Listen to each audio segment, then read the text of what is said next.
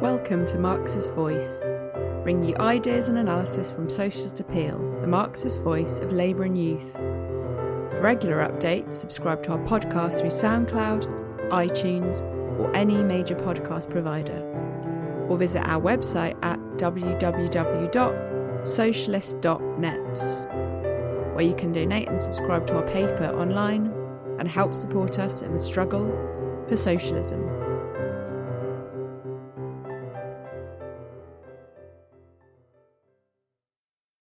Yeah, thank you for the introduction. I don't. Obviously, it's a rather huge subject to be able to encompass in 30 to 40 minutes. Might be a bit like ambitious, maybe a little bit longer. We'll see. We'll see how we get on. But I think even just the discussion on dialectical materialism, the essential propositions of Marxist philosophy could take us well over an hour. You know, we could spend all day talking about it. And even within any individual field of science, we could talk about how dialectical materialism finds itself confirmed, if you like, through the discovery of the processes of nature. Now, Marx and Engels, of course, regarded themselves as scientific socialists, and they did not regard there as being any, if you like, artificial boundary between human society and the rest of nature. All that, for materialists, of course, all that exists, if you like, is matter in motion. And therefore, it's inevitable, if you like, that if all that exists is matter in motion, and therefore we can describe the world in quantitative aspects of velocity, position, and so forth. All of the qualitative aspects of the world around us, if you like, color, texture, these sort of things, all can be fundamentally reduced to the quantitative relationships and interrelationships of matter, which is fundamentally in motion. Now, I can't go into a full description of what dialectical materialism is. There's many sessions on like what is dialectics, the history of philosophy and so forth, and dialectics applied, as Stephen said, to different aspects of history and so forth. So I can't go into a full description of dialectical materialism, but I think it would be amiss to start a discussion like this without actually going into a little bit into what is dialectical materialism. So I think, just if I could sum it up in one sentence, I'd probably use the phrase by the aphorism by Heraclitus, the ancient Greek philosopher, who said that everything both is and is not, for everything is in flux. Everything is constantly in a state of change. Now, just taking this on the basis of common sense, someone might object to me quite rightly that, well, how can something both be and not be, if you like? This table very much is, and it is a table, and it doesn't seem to be in flux. It is solid, and therefore it's able to support my laptop, that can of Coke and so forth. It seems like, of course, not everything is constantly in flux. There is stasis and there is equilibrium within nature, and that is a fact. It would be an acid trip of an existence where everything in flux all of the time, and there is no such thing as stasis and equilibrium in nature. But of course, within the sciences, the whole essence of all of the sciences is to be able to explain the particular equilibria that arise, as well as to explain the changes, the discontinuities in nature, and so forth. And I would push back on someone that says, like, this table seems completely solid. No matter how long I look at it, it doesn't seem fluid and changing. If you look at it on the microscopic level, of course, even a piece of furniture like this, you'll see it's constantly interacting with the environment. It's absorbing moisture from the atmosphere. There will be fungi and microorganisms which will be breaking it down. There will be, for every time someone puts something on this table, microscopic stresses will be opening up. And eventually those quantitative changes, if you like, will lead to a qualitative transformation. The table will collapse, or more likely it will be thrown away before it gets to that stage or something. A quantity transforms into quality. What appears at first sight as being completely static and unchanging, on further investigation, proves to be in a constant process of change. All that is static and in equilibrium is relative, and we have to define the limits of the sort of relativity of that equilibrium, if you like, throughout all of the sciences. It requires explanation. Now, if this table was to break down, it doesn't have wooden legs, but say it lost a wooden leg and it did have wooden legs, so just forget suspend reality, if you like, for a moment, and I was to replace one of the legs or something on this table, then I think I would be well within my rights to say, is that now the same table? And there is no simple answer. Yes, it is the same table, and no, it is not the same table, because it is constantly in a process of change. I don't know I apologise for the European visitors here. If no one has seen Only Fools and Horses, it's a it's a very funny sitcom, but there's one character in it showing the sort of the contempt, if you like, for manual labour that exists within society at large and within the sciences. There is a street sweeper who is naturally stupid called Trigger, and he jokes to his companions, if you like, that he's had this same broom for 20 years. And they look at him in amazement. How can you have the same broom for 20 years? He says it's had 5 new heads and 10 new handles. And they look at him like he's an idiot, like, oh, it's not the same broom, obviously, because you've replaced every piece in it. I prefer to think he's actually has a firmer grasp of dialectics than his semi-lumpen, semi-petty bourgeois friends, if you like, that he's trying to bring some sort of Marxist education to them, if you like. But there is, things are constantly in a process of change.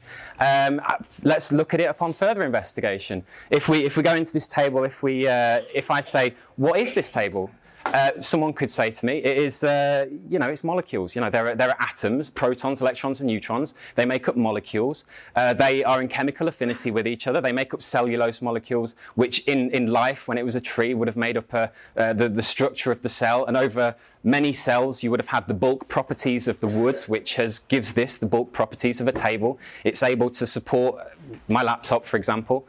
And that is a perfectly reasonable and correct and valid description of what the table is from a bottom-up perspective, if you like. But then somewhat, I might equally object and quite validly say that, no, that's not what the table is. The table was conceived by a carpenter or an engineer or someone like that, and they conceived it in their minds first. They got a piece of wood. They exist in an economic system. The whole of society is organized so that they are fed and clothed and so forth, and they go down the supply chain to get a piece of wood sourced, and a tree is chopped down. Now, if that tree hadn't been chopped down, but the one next to it had been chopped down, or that tree had died because of some fungal disease early on in its existence, and another tree had been chopped down and transported to that particular factory or what have you, and that was planed into a tree. For all intents and purposes, this would be an identical table. That would, the table itself also has a top-down explanation as well as this bottom-up explanation. Both are equally valid.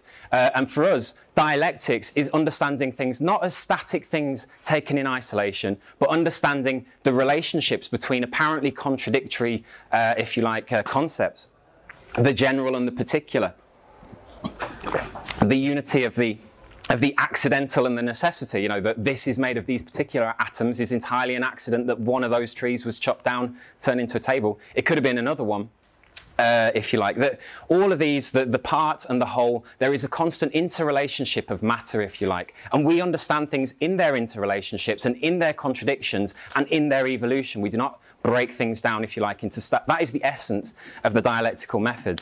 Now, someone might then say, okay, now you've explained the dialectical method in excessive depth through this table, if you like. Well, what you say isn't particularly very profound at all. Actually, that's common sense. That's entirely common sense. And I might grant you that is common sense, if you like. But if as the saying goes, common sense is not so common quite often. And we find that there are extremely undialectical attitudes abound within society. We've all come across it. That confounding argument that cuts you down mid-flow, if you like, as a socialist. Well, your ideas all sound very good, but human nature, like just 2 words that cut down an argument, and you may as well just give up human nature.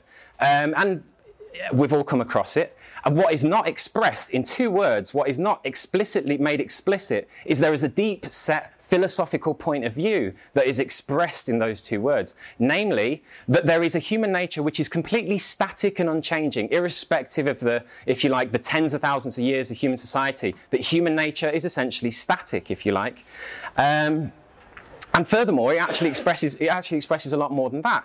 It expresses something, that is not a comment about society, that is a comment about science, that is a comment about our biology, that is a scientific judgment, and it has its scientific theorists. There are theorists who say that our human nature is essentially unchanging, that the entire field of sociobiology, with eminent scientists like E.O. Wilson, reduce our social organism, if you like, our social setup, to what is fundamentally our own characteristics as the phenotype as the expression of our genes, if you like, and that we simply are selfish because our genes are selfish replicators looking to replicate their existence, if you like. That, again, it expresses a very reductionist, bottom-up explanation of human nature, because we see greed within society, we see profiteering and avarice and a warlike nature within society, this society, capitalism, that this is the direct correspondence to our own human characteristics, that society is nothing more than the sum of its parts. It is a profoundly undialectical view,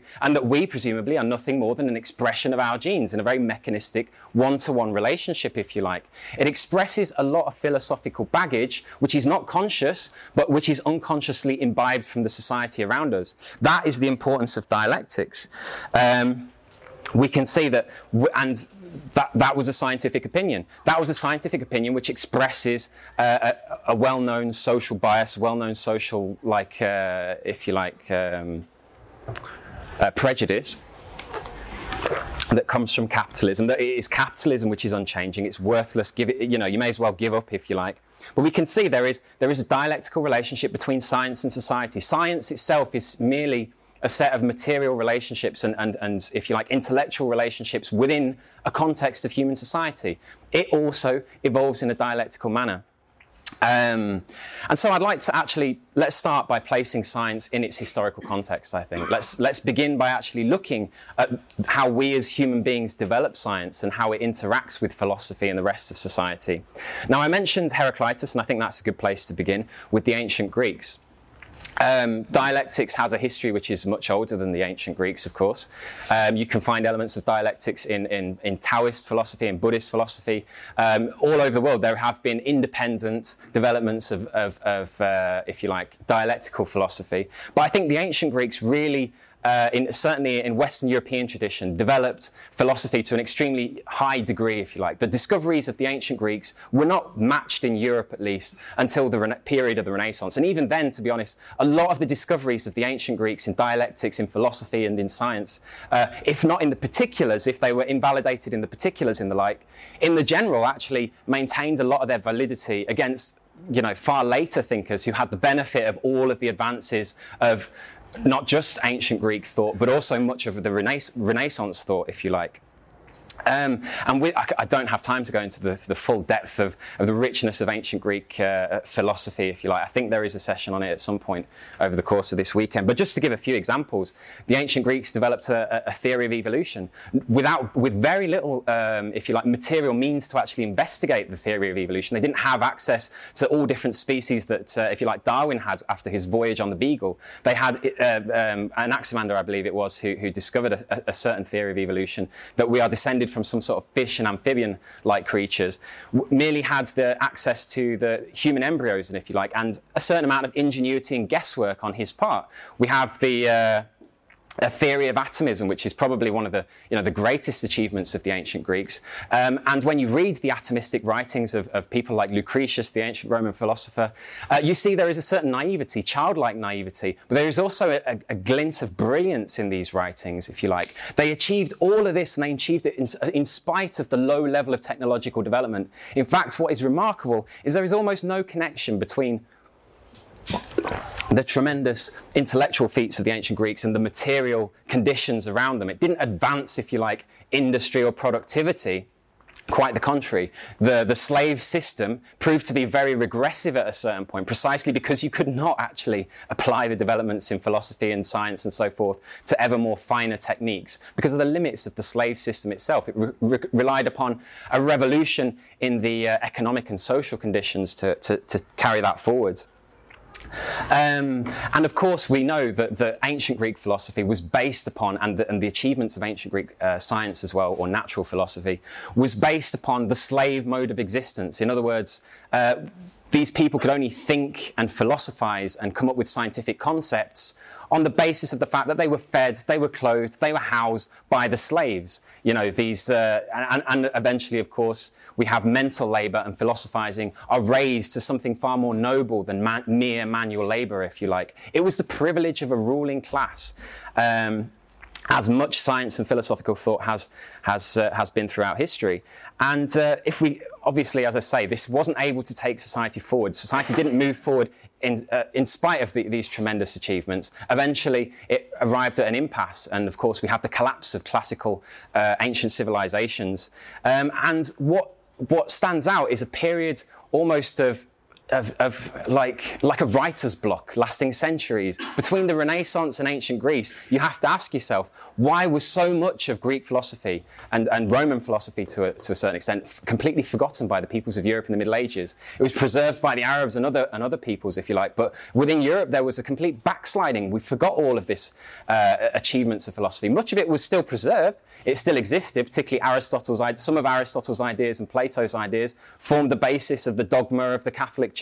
You know, there was an injection of ancient Greek philosophy into the ideology of the feudal epoch. But why does it seem, I mean, if we had the great men view of history, we must take the view that presumably there was just a dearth of geniuses like in this period, essentially. I don't believe that is the case. Actually, you have outstanding geniuses in the Middle Ages. One quite noteworthy example is a man called Nicole Dorem, who was a French French clergyman of, I think, the 14th century, and he made some remarkable discoveries. He studied Aristotle and Plato's writings, in particular the physics of Aristotle, and he came to conclusions with regard to mass and inertia, which in many respects resembled the ideas of Newton 400 years later. Yet we don't talk about Dorem's first law of mechanics, we talk about Newton's first law. Why is that? There is 400 years separating them, and there is 400 years of social progress, social change that took place, if you like, within that period. His writings were merely essentially dismissed as very interesting commentaries on the writings of Aristotle and so forth, on ancient Greek philosophy. But fundamentally, the dogma of the Catholic Church dictated what was allowed, if you like. To quote St. Thomas Aquinas, philosophy, and therefore also natural philosophy, was merely the handmaiden of theology. Thought, if you like, abstract thought, theoretical thought, was the monopoly of the ruling class, and the ruling class were fundamentally linked to landed property and also to the spiritual and temporal dictatorship of the Catholic Church, which justified this feudal system throughout the Middle Ages. So they were tremendous thinkers and geniuses, but all of that thought was subordinated to the class interests of the ruling class. What was necessary was a revolutionary class to come along to liberate that, if you like, philosophy and natural philosophy from the spiritual dictatorship, from the position of being a mere handmaiden of theology, and turn it into a revolutionary weapon against the old feudal elites. And of course, we know that happened in the period roughly equivalent with the Renaissance and with the Reformation. There were some great thinkers who did come along and, if you like, liberated science, if you like, from the spiritual dictatorship of the Catholic Church. And not only the Catholic Church, indeed, also the persecutions of the Protestant Church as well, and religion. And that class, of course, was the bourgeoisie. And one of the first, if you like, revolutionaries within science to turn it literally into a weapon against the old ideology of the feudal epoch was Copernicus, Nicholas Copernicus, the Polish astronomer, who literally shattered the crystal spheres of the heavens, if you like. The whole cosmology of the Middle Ages, which was based on the ideas of a guy called Ptolemy, who was a Roman cosmologist, was based upon essentially the theoretical justification of the feudal order. We have the earth at the center of the universe, and the earth is the center, of course, of God's creation. Everything is imperfect on it, but it is fundamentally it's where we live as the highest point in God's creation. And beyond the earth, you have the various spheres of the moon, of the planets, and of the stars. And they've completely forgotten everything about ancient atomism. In fact, Epicurus was completely denigrated as being in favor of some sort of hedonist materialism, if you like. These spheres were made of perfect crystalline substance, of course, because God is perfect and that's where God lives. And they were rotating around the earth at the most dramatic speeds. Of course, the sphere of the stars was rotating at the most absurd speeds of all, because that was where God lived. There was only one being in existence which could move these spheres at quite an outstanding rate, if you like.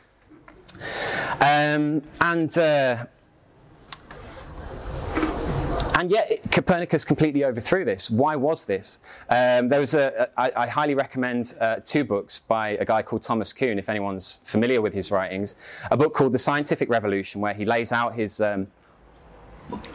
his classic idea of the scientific revolution, of the overthrow of one paradigm by revolutionary science and its replacement by a new paradigm, a much overused term, this idea of a paradigm shift, has been much used and abused. But I also recommend a book by Thomas Kuhn called The Copernican Revolution, where he studies this in a lot of depth. And what you see, actually, something he doesn't make explicit, is that the revolution in science was not something which took place outside of the conditions in the rest of society. Why was the old worldview overturned? For a period of time, it actually proved to be the most scientific and reasonable way of viewing cosmology.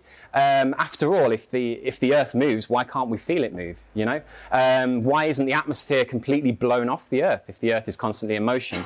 It successfully explains the motions of the stars and the moon and the sun to a certain extent, if you like.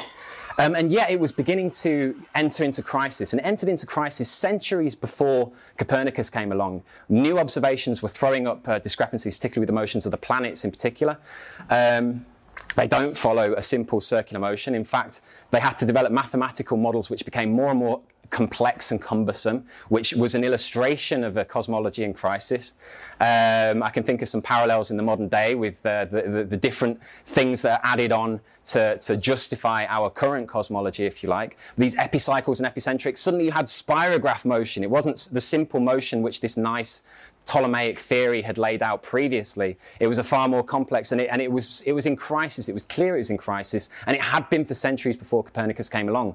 But it wasn't new observations which overthrew the old, if you like. This was Thomas Kuhn's idea, that normally science is conducted in the context of a paradigm. There is a worldview, if you like, which forms the normal way that science is conducted. We expand upon that worldview. We do observations which confirm it, or in some way, or extend it to a new sphere where it hasn't previously been applied. There were more and more measurements on the basis of this Ptolemaic view of the universe, but it wasn't measurements themselves which suddenly weighed upon the old theoretical conception. Actually, the telescope, as we understand it, the telescope wasn't developed until 50 years after the death of Copernicus. It was the change in the social conditions. The old Ptolemaic view of the universe was a key prop in the cosmology of the feudal epoch. It was the revolutionary bourgeoisie who took possession of science and cosmology and turned it against the old feudal elites, if you like. And within that Copernican revolution, there are periods of counter-revolution, and there are steps back immediately after Copernicus's death, and again step forward. But eventually this forms, through Galileo, through Kepler, and with Newton, it forms a complete worldview, if you like. It gains a certain amount of perfection. It becomes a new paradigm, which through the scientific revolution has overthrown the old paradigm. And with Newton, we have a real revolution within physics, because Newton, for the first time in his theory of the general theory of gravitation, unifies the physics that we see here down on Earth with the physics which takes place in the heavens. Now, I don't think it was any coincidence that the scientific revolution first took place in the sphere of astronomy and cosmology, because it's so you can study the very predictable motions and theorize about them. Things are very different down here on Earth. Things don't follow simple repeating patterns. You can't get away from dialectics when you study how things actually evolve down here on Earth. People are born, they live, and they die in that order.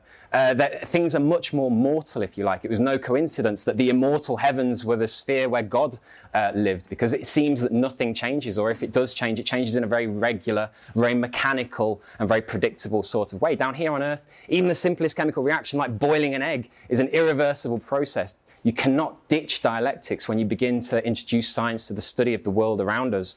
And of course, Newton unified the physics of the heavens with the physics of the earth. The irony, of course, is that Newton had absolutely no interest in philosophy. The philosophical implications of the Newton's revolution in physics eventually would lead to the introduction of dialectics to the heavens, if you like. But that wasn't Newton's philosophical outlook. He had a complete contempt for philosophy, summed up in his quote from the Principia, that physics beware of metaphysics, physics beware of philosophy, in other words, was what he was essentially trying to say.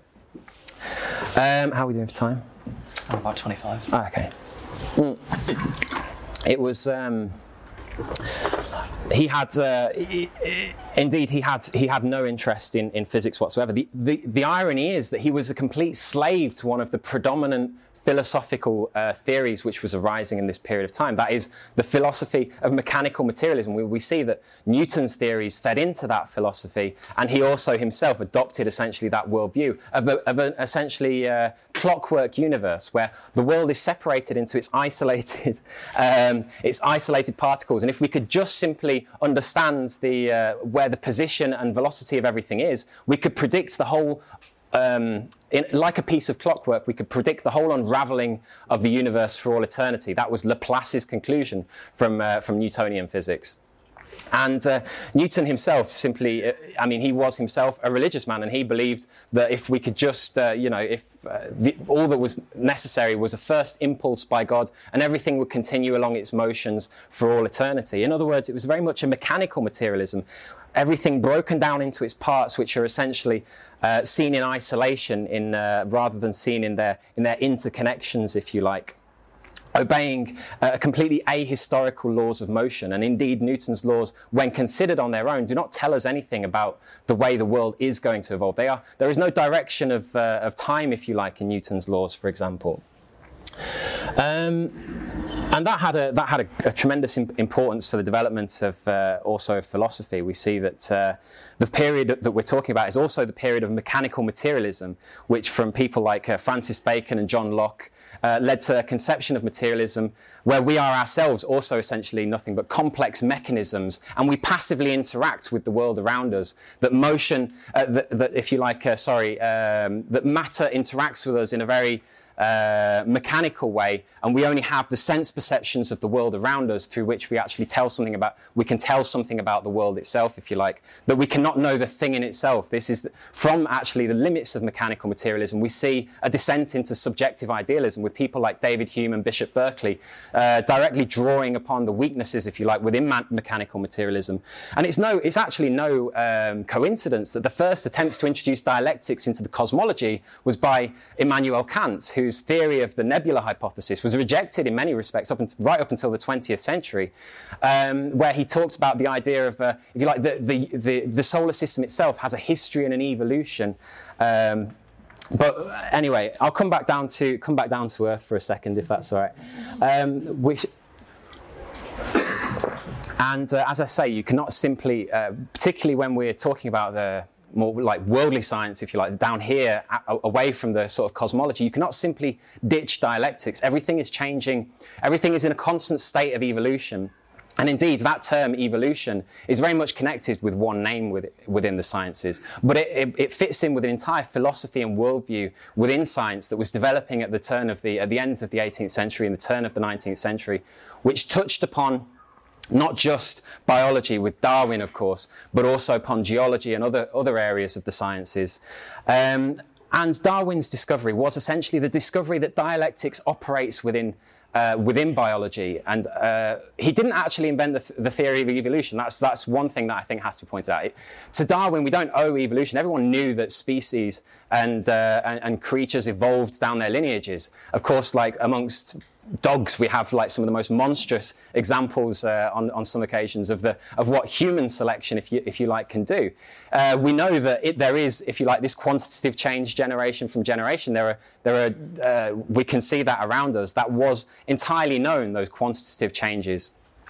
What the revolution that Darwin undertook was to link those quantitative changes to the qualitative transformations between species, to see that in the natural variation, which was well known and well understood, that we see around us, lays the basis and the potential for the qualitative transformations between species, the emergence of one species out of another through descent and through natural selection. And this was essentially the introduction of dialectics into the field of biology, for which, of course, Marx and Engels were tremendously enthusiastic about the ideas of Darwin, but he fit into a much broader intellectual, if you like, tradition of evolutionism. We have also Charles Lyell, the geologist, who in many ways actually informed Darwin's views, developed a very similar theory, if you like, of the evolution of our geological landscapes. It's the quantitative processes which go on around us on a day-to-day basis, lay the if you like, the fundaments for the huge transformations we see in our geology. The process of sedimentation by rivers, the cutting of valleys by rivers, the volcanism, all of these sort of things. These small changes that take place on a day-to-day basis were well known and well understood. And it was also well known and understood prior to Charles Lyell that there are entire geological epochs which are separated from each other, that there are massive changes wrought in our surroundings. And the predominant theory previously was that something from the exterior had changed a fundamentally unchanging system. It was the theory of catastrophism, of, if you like, Noah's flood coming along every so often and completely changing the landscape. The geology would undergo a revolution, but not one that was inherent within the contradictions within the nature itself, if you like, but one which was essentially foisted upon nature by God or by something external, some external force, if you like. Lyell's theory of geology, of uniformitarianism, was essentially the introduction of dialectics to geology. And within Lyell, there are limitations. This change was, if you like, this evolution was perceived in a very gradualistic sense. As scientists, they were not immune from the philosophical prejudices of the society around them. They imbibed those prejudices, and both were, in Britain, in the start of the 19th century, had a philosophy which was fundamentally that of bourgeois reformism. They had, in the case of Darwin, for example, he was directly inspired by the ideas of Malthus, of the principles of population, whereby we produce food at an increasing rate of resources are increased at an arithmetic rate, whereas population increases at a geometric rate. And therefore, there is a struggle for existence, and there is, it is essentially unnatural, and therefore the wrong thing to do under bourgeois society to feed the poor. This was the theory of Malthus, if you like. And Darwin himself was directly inspired by that. And so the natural selection, evolution by natural selection, is perfectly correct. The interpretation which Charles Darwin gave it involved a whole load of philosophical baggage which came from the bourgeois society in the early 19th century, of the struggle for existence. It was the imposition upon nature of essentially laws of capitalism, if you like, of the law of the jungle within capitalism being applied to nature as if it takes place simply in that sort of way. And of course, with a bourgeoisie in Britain that has a revolutionary past but is keen to exercise that past, if you like, there is a theory that is dominant within society of gradualism, of reformism, if you like, of slow change. Yes, change, but slow, gradual, non-catastrophic change was definitely on the order of the day. And we see that was very much a characteristic of Darwin's theory of evolution, of slow, gradual, percolating change. And if you look even at the start of the 20th century, of the tree of life, how it unravels, you'll see that these branches slowly sort of come apart from each other like this. There are no catastrophes, if you like. There is no stasis within nature. And Darwin was perturbed by the fact that there is a lot of evidence which doesn't really go into supporting that, particularly in the fossil record. He was very well aware that these sort of, if you expect slow, gradual change, you expect to see all of the intermediate links between one species and another as you have biological evolution. That is not the case. Nature is full of holes within the fossil record. These so-called missing links exist across all sorts of species, which is very easy to dismiss when we're talking about, for example, vertebrates, because when vertebrates are fossilized, they usually are fossilized in large groups where all of the bones get mixed up. You don't have full, complete skeletons. It's very easy to, if you like, it's very difficult to fossilize an organism, and it's very hard to find the complete samples, if you like, and specimens. These were regarded as genuine gaps. So it's, again, with the progress of normal science within the old paradigm of Darwinian gradualistic evolution, you instep individuals such as Stephen Jay Gould and Niles Eldredge in the 1970s, and tried to actually, let's find these gaps in the fossil record. And Niles Eldredge actually went out and was like, well, we can't find them amongst the vertebrates. Let's have a look amongst arthropods, for example, trilobites. And he went out and did a statistical study of trilobites, because they exist in their millions across entire geological epochs. They exist in all sorts of different continents and so forth. And he was dumbfounded by the fact that when he looked across millions of years in all sorts of different areas, they all looked the same. All of these damn trilobites looked exactly the same as each other. He couldn't tell the difference. But then in other layers of rock from millions of years later, they all look completely different. And his conclusions were essentially that he had failed. Like, well, this PhD has been a complete waste of time. May as well go home. That was his first conclusion. But that is interesting, actually, because that is how science progresses. A lot of the contradictions which develop within an old theory, within an old paradigm, at first are quite often dismissed as completely incorrect results, as false results, and can lead to the demoralization of scientists.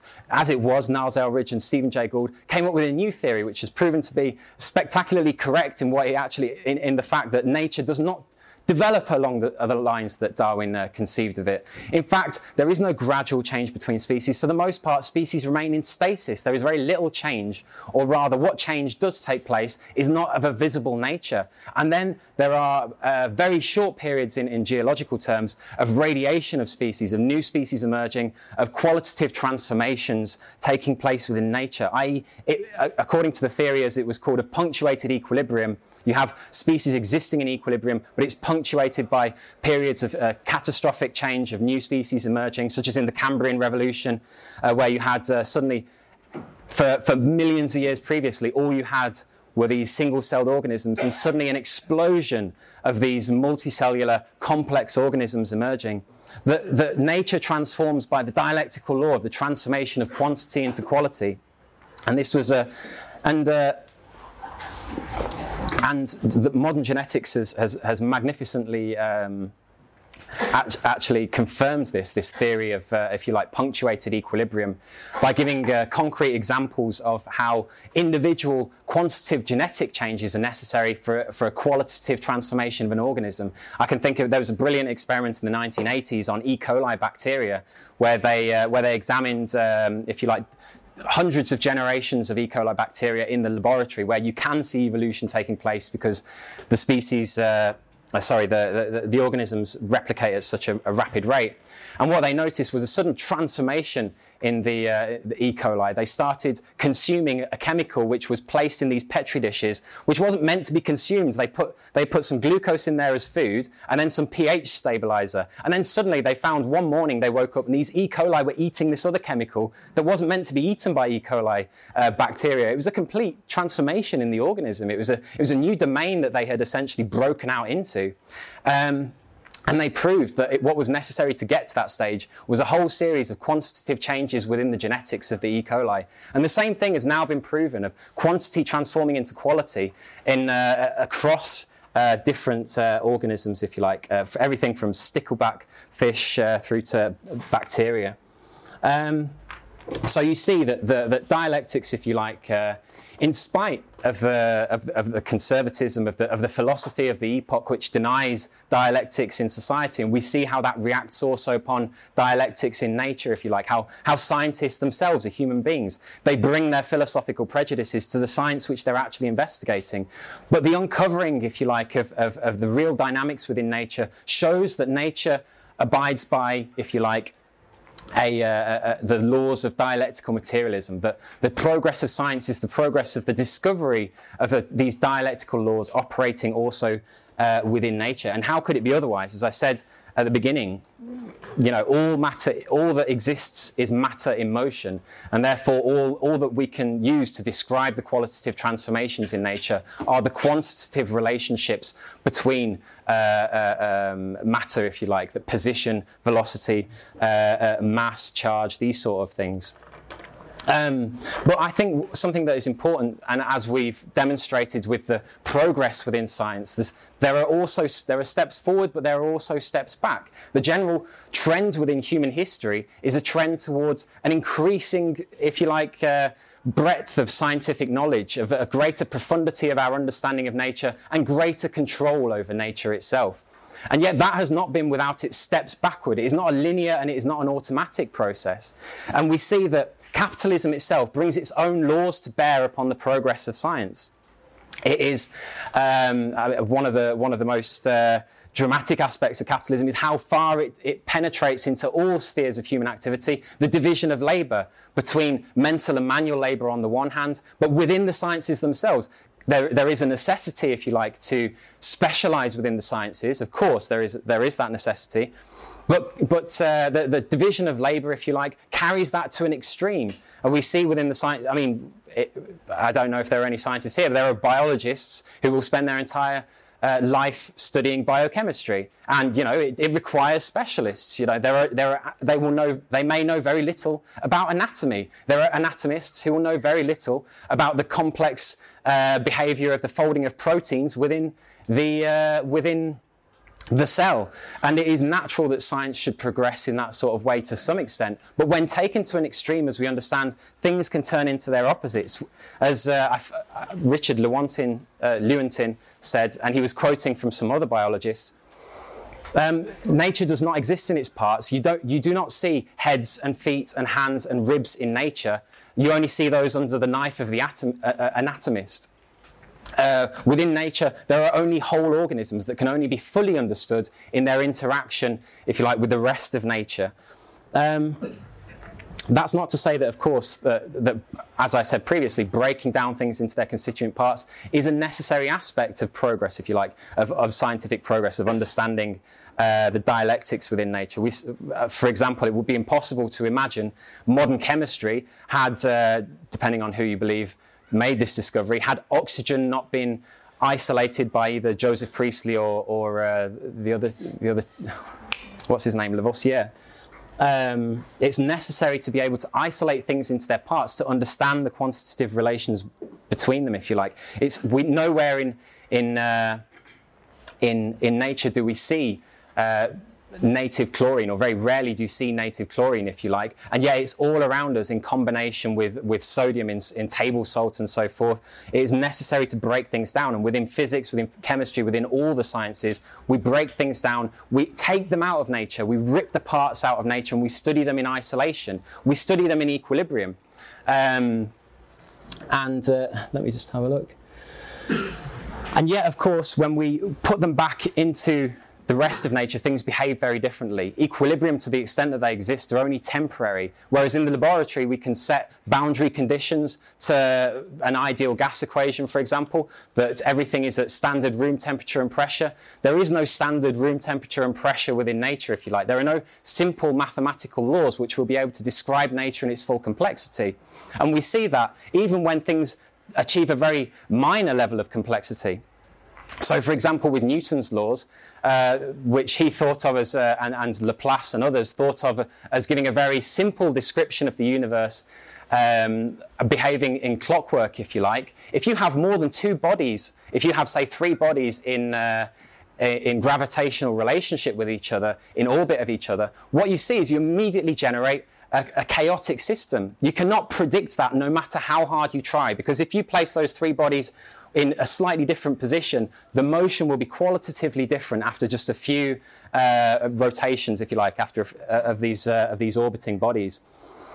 And the three-body problem presents one of the, if you like, it's one of the classic problems of Newtonian physics. You see chaos within nature, where the smallest quantitative change can lead to a complete qualitative transformation. We know this principally as the butterfly effect, of course, where a butterfly flaps its wing in one part of the world can lead to a hurricane in another part of the world.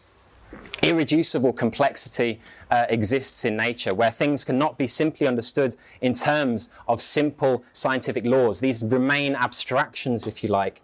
And we, of course, though, studying dynamic non-equilibrium systems is an extremely difficult task, and for the most part it has been completely intractable. We cannot give an accurate, if you like, description of how the three-body problem unravels. But with computers, with modern computing, we are able to finally begin modelling these complex systems, if you like, and giving them a mathematical description. And it's out of that, actually, which we've seen the development of modern chaos theory, of complexity theory, which has found remarkable patterns across the whole of whole number of different fields. with the, as I say, chaos being one of them, the idea that small changes, if you like, lead to complete qualitative transformations where the system after a few generations doesn't actually resemble itself. But we also have the opposite law, if you like, is also inherent within complex systems, dynamic non-equilibrium systems, where you see the emergence of extremely complex qualitative formations which are very much independent of the initial starting conditions. For example, the evolution of fins and flippers within all sorts of different organisms that started from very different starting conditions but converged on very similar qualitative conditions. And I highly recommend in this regard a book by Mark Buchanan called Ubiquity, which looks, if you like, at this, how dialectics has been rediscovered in chaos theory and complexity theory in the modern period. And I'd like to, I'll sum up now. So, as I said previously, I don't think that progress is inherent within science. We've seen periods of, I sometimes think that we do have the idea that maybe with all of the knowledge that has been accumulated from the ancient Greeks to the modern scientific revolutions, that we are in some way, there's no possibility that we can take a step back, if you like. There could be no return to a dark age in the modern period. But one thing I think that, I've pointed out now, and I think I want to re-emphasize, is that there is no separation between science and the rest of society. When society enters into crisis, we also see its reflection within the sciences itself. It's not immune to that. It is not an automatic process that science will go on advancing, if you like. And we see the elements of crises in the sciences at the moment. There was one scandal came out in the most recent period of how the sugar industry has basically blamed fats for the last few decades for the rise in heart disease, obesity, and these sort of things. The oil monopolies, when they try to pull that sort of thing with global warming, they've essentially been caught out. No one really buys that sort of, if you like, climate change denial. But the sugar monopolies have been getting away with it for years, essentially. We do still, intelligent people, thinking people, have bought into this sort of bad science, which has essentially been bent in the interests of capitalist monopolies. But beyond the obvious scandals, there are more insidious, more unconscious effects, if you like, of the capitalist crisis and how that affects the sciences. The dressing up of all sorts of once seemingly defunct philosophical ideas, of idealist conceptions being revived with, to quote Lenin's phrase, all of the tinsel of modern science being churned out with a new form, if you like, such as the justification of idealist conceptions within quantum mechanics that we see with the Copenhagen interpretation. We see a philosophical crisis within science. Recently, there was a debate within Nature magazine over what is the scientific method. There are those amongst the theoretical physicists and mathematicians who believe that science doesn't have to necessarily have any relationship to experimental science, that the beauty, if you like, of the theory itself is sufficient justification for the theory. There is another crisis within science, is the reproducibility crisis, which has been stalking a number of scientific fields for a period. Within psychology has been deeply affected by it for decades. But I'll give you a quote from a neuroscience magazine that shows that it is not simply something that's affected to this or that field. It says, within a culture that pressures scientists to produce rather than discover, the outcome is a biased and impoverished science in which most published results are either unconfirmed genuine discoveries or unchallenged fallacies. This is a direct result of turning academics, academia, and scientists, essentially, into a sausage factory where they have to churn out more and more papers. It's a publish or die atmosphere. And science is the victim, if you like. But these crises are not going to unfold in a simple manner. There are going to be periods where we see a building up of pressures, of cuts and attacks and austerity, of the impoverishment of science through the forcing scientists to publish more and more papers irrespective of the quality, is going to eventually lead to a qualitative transformation. Crises within capitalism do not happen in a slow unfolding and predictable way. They reach a crisis point and a tipping point. And science itself, I think, is a battleground for the defence of the advances of the past. It is also a battleground for the defence of our ideas. We've seen in previous periods how science and philosophy can be used as weapons in the hands of one class in its bids to transform society and overthrow an old class. Likewise for us, the defence of the materialist method, which finds its highest confirmation within the dialectics of nature, if you like, is also the struggle to transform society itself. So I'll leave it there.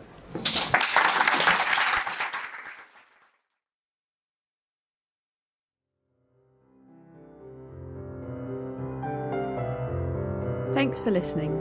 We hope you enjoyed this episode of Marxist Voice. You can subscribe to our podcast through SoundCloud, iTunes, or any major podcast provider, or visit our website at www.socialist.net. And if you're able to, please donate or subscribe online and help support us in the struggle for socialism.